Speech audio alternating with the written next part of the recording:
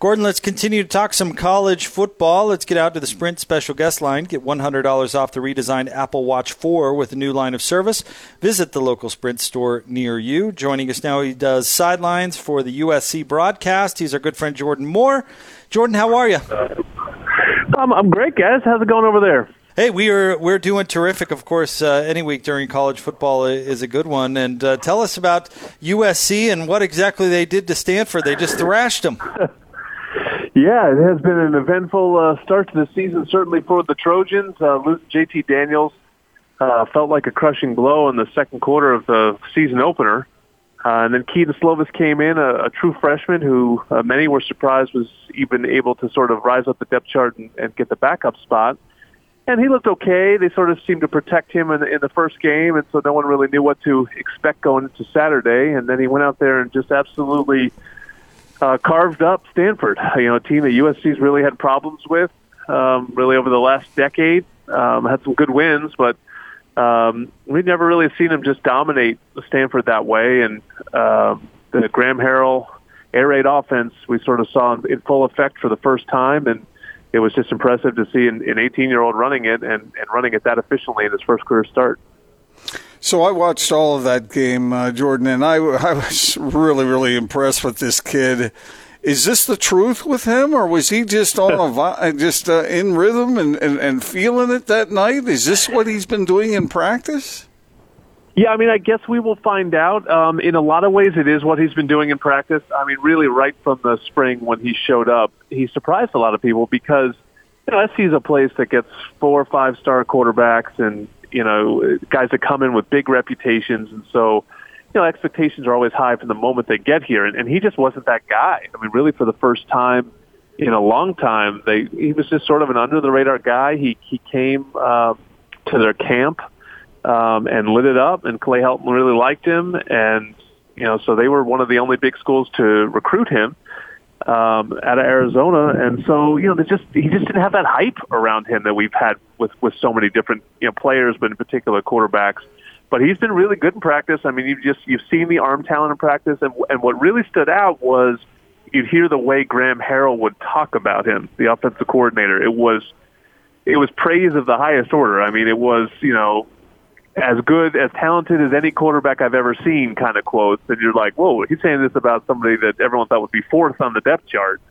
And then you realize, okay, now he's second on the depth chart, and then now he's starting. And then, after the game, Graham Harrell basically said, I told you so to the media because he has seen this in the kid from day one.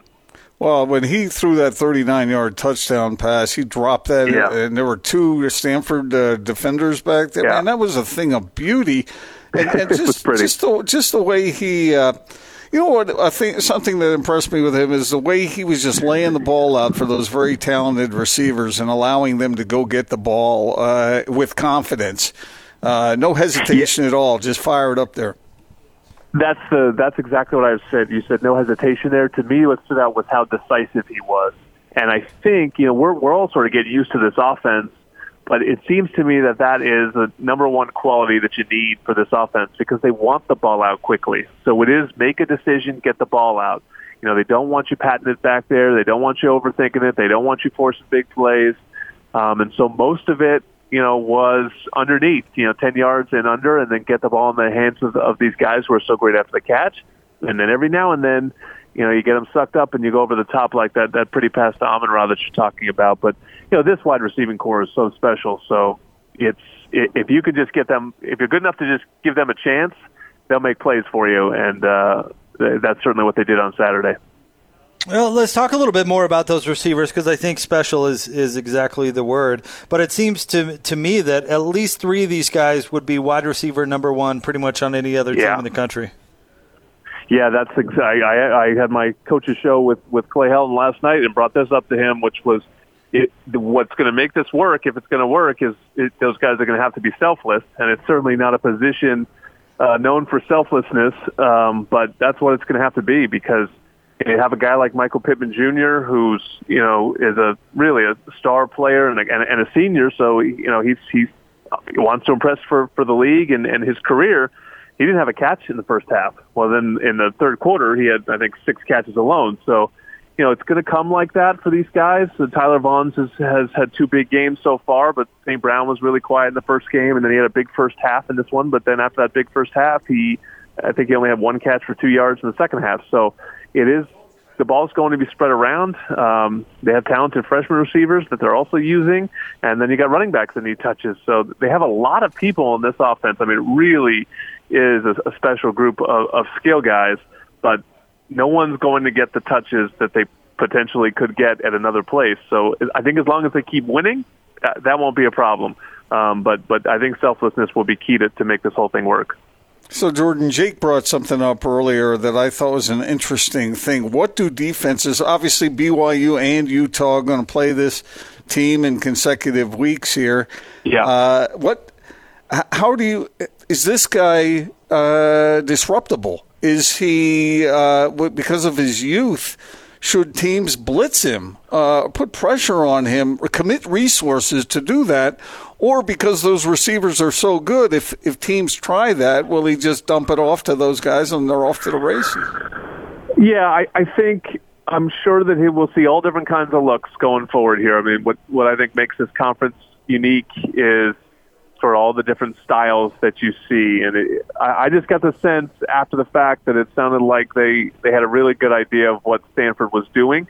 And they were a step ahead in that regard. But that may not be true when they play Utah next week. I don't know a ton about BYU's defense historically. They've struggled against the run this season, but they've also played a tougher schedule than most. So it's hard to tell trends through 2 games. But yeah, I think people will try to confuse him like you would any 18-year-old. But he does have a little bit of that Sam Darnold in him. That's what everyone around here keeps sort of seeing, and that's the ability to improvise as well. And you saw him run around a little bit. He's a pretty good athlete. And in terms of the actual offense, the air raid, the thing I keep going back to is sort of looking at how Washington State's done against opponents in recent years. And Washington State has dominated Stanford. So, Washington has dominated Washington State. So I'll be curious to see if those kind of trends that have been coming out of Pullman, and Mike Leach is, obviously Graham Harrell is a disciple of Mike Leach. So, will those hold for USC as well, or is USC's skill talent so much better than maybe Washington State that you can, that it won't necessarily have the same patterns that we've been seeing from the Cougs. So it'll be interesting to see. This is all sort of a new experiment for us as well. Talking USC football with Jordan Moore here on 97.5 and 1280 The Zone. Jordan, tell us a little bit about the defense, how they've looked, and how tough it'll be for the Cougars, or the Utes for that matter, to move the football. Yeah, the defense is, I think, still, we're still figuring out. Up front, I think we have a pretty good idea, led by a Utah native in Jay Tufele. He's USC's best defensive lineman, defensive tackle. He's got NFL written all over him. He was excellent last week at a big 4th down stop. So I think they're good up front. They have a really talented freshman named Drake Jackson who's really popped so far. The linebackers, they have a veteran in John Houston who's sort of a tackle machine, a little bit good athlete, and then a guy that we have really high expectations for, but hasn't been great through 2 games is Paula Iannautiotti. He's a Bishop Gorman guy, so in Vegas. So he's really the guy that he was fantastic when he played a little bit as a freshman. He sort of harkened back to the Ray Maluga types, just sort of a skull cracker and middle linebacker. And then the secondary is really young. So they held up nicely last week. But I think some of these teams are going to test them more as we go on. Stanford just doesn't have a lot of great wideouts. Fresno State was breaking in a new quarterback. So we'll see. I think the BYU quarterback is very talented. I think they and mobile, and USC struggled with the mobility of Fresno State's quarterback in the opener. So every week's going to be a test, and then certainly when the Trojans see Utah in a week, Utah's a complete football team. So that'll be a great test. But in terms of what the defense has shown so far, Saturday was interesting because Stanford dominated for a quarter and a half. Dominated 4 possessions, 4 scores, 2 touchdowns, 2 field goals, controlled the line of scrimmage, and then all of a sudden the defense shut the water off and held them scoreless the rest of the way, and USC went on a 35-0 run. So it's it's early. It's a little early to sort of know exactly what we're dealing with, but they showed some great signs in the second half on Saturday. Jordan, you mentioned doing the show with Clay Helton. How's he holding up? Because it seems like everybody had him at the top of the hot seat, coaching hot seat before this season started. And is he pretty calm about the whole thing, or is he a nervous wreck and just hides it? He's pretty calm. I mean, what has put him in this position in his life is that he is a consistent, stable leader. I mean, that is really his greatest strength as a coach, and the reason that he has this job is because the two guys before him at USC were not that. They were talented offensive minds and talented coaches, but they didn't bring the stability needed to run a program of this size, and that's what he has done well. And he's backed off this year, which I think has really helped in terms of the X's and O's, taking a little pressure off of himself to also be that brilliant offensive mind, giving that to Graham Harrell, who lets Clancy Pendergast run the defense. And he's focused on the discipline and trying to, sort of get the swagger back and the culture back at SC, which was really beaten out of him last year in that 5-7 season. And, he certainly never talks about job security or the hot seat or any of that stuff. Obviously, like any other coach, he'll say, you can only control what you can control. And I think he knows he has a great opportunity. They have this really brutal schedule, but if he wins all these games or if he wins a lot of them, who's going to take his job from him? No one. So, I think as a coach, you just look at it, it's right all out in front of you. You have a great opportunity. You win the games and let other people talk. Jordan, take us through the Lynn Swann drama that culminated with his resignation yesterday. Yeah, I mean, I don't know how much we know. I mean, I think, obviously, again, much like the Clay Helton situation, you saw a million articles swirling of this being pending news. So in that sense, it didn't really surprise anyone. I think the only thing that was surprising was the timing of it. And, coming off such a great win for football. And again, I mean, the president didn't really put any fine point on what happened, and Lynn Swann, obviously I'll only put out simply the resignation letter. So we don't know. I think the only lesson I would put out there, the thing that stands out to me, is I think particularly in a professional town, you guys are a professional sports town as well, is that I think the fans get caught up thinking that the athletic director is the football GM.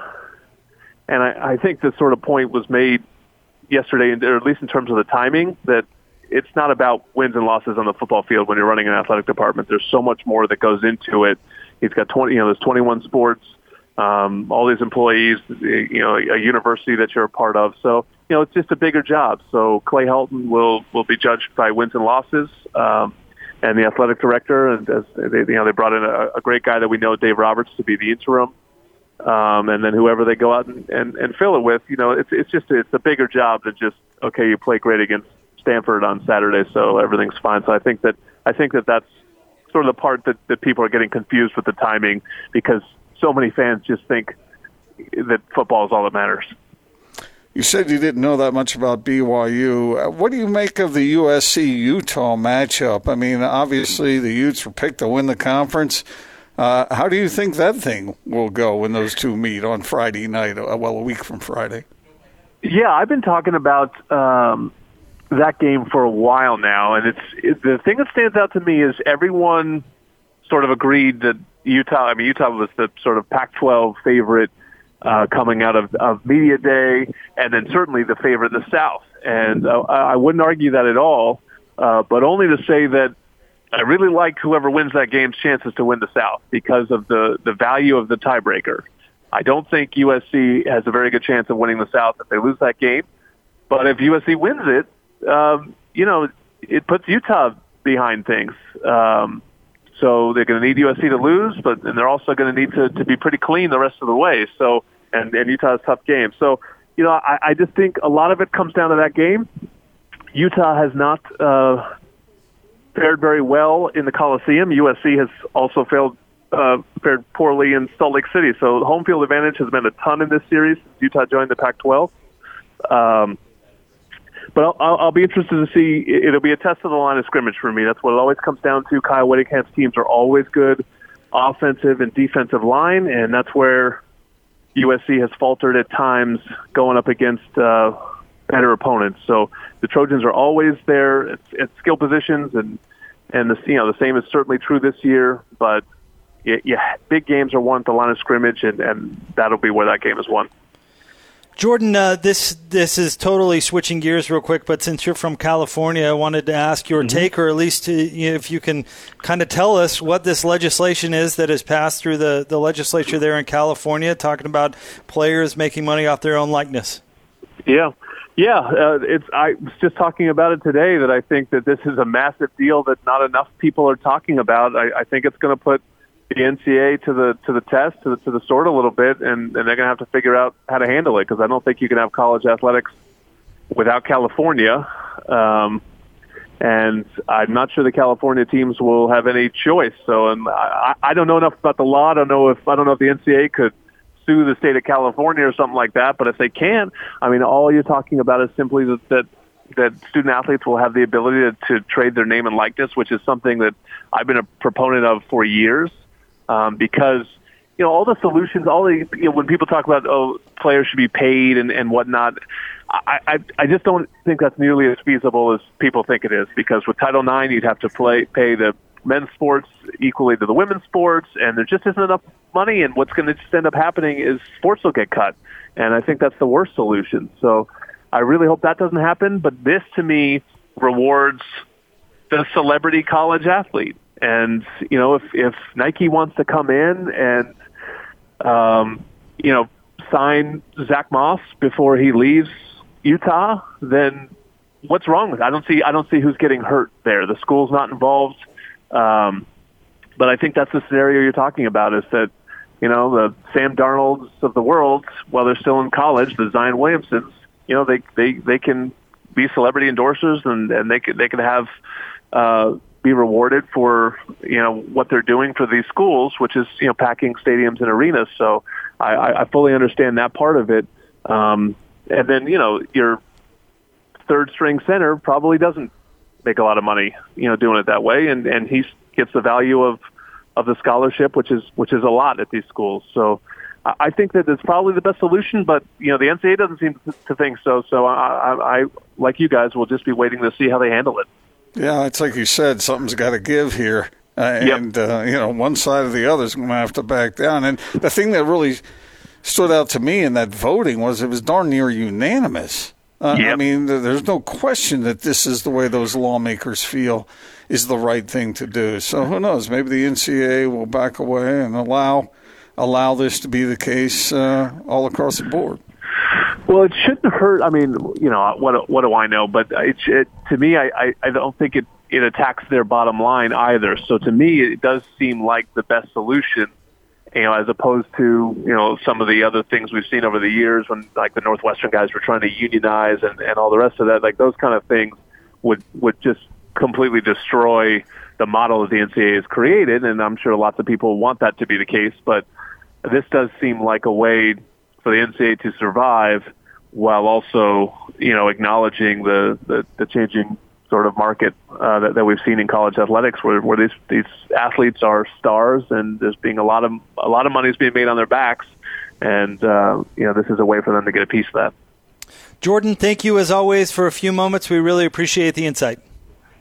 Happy to do it. It sounds like it's going to be a beautiful day on Saturday in Utah. I'm looking forward to it. All right, we'll see you here. Thanks, Jordan. Thank you.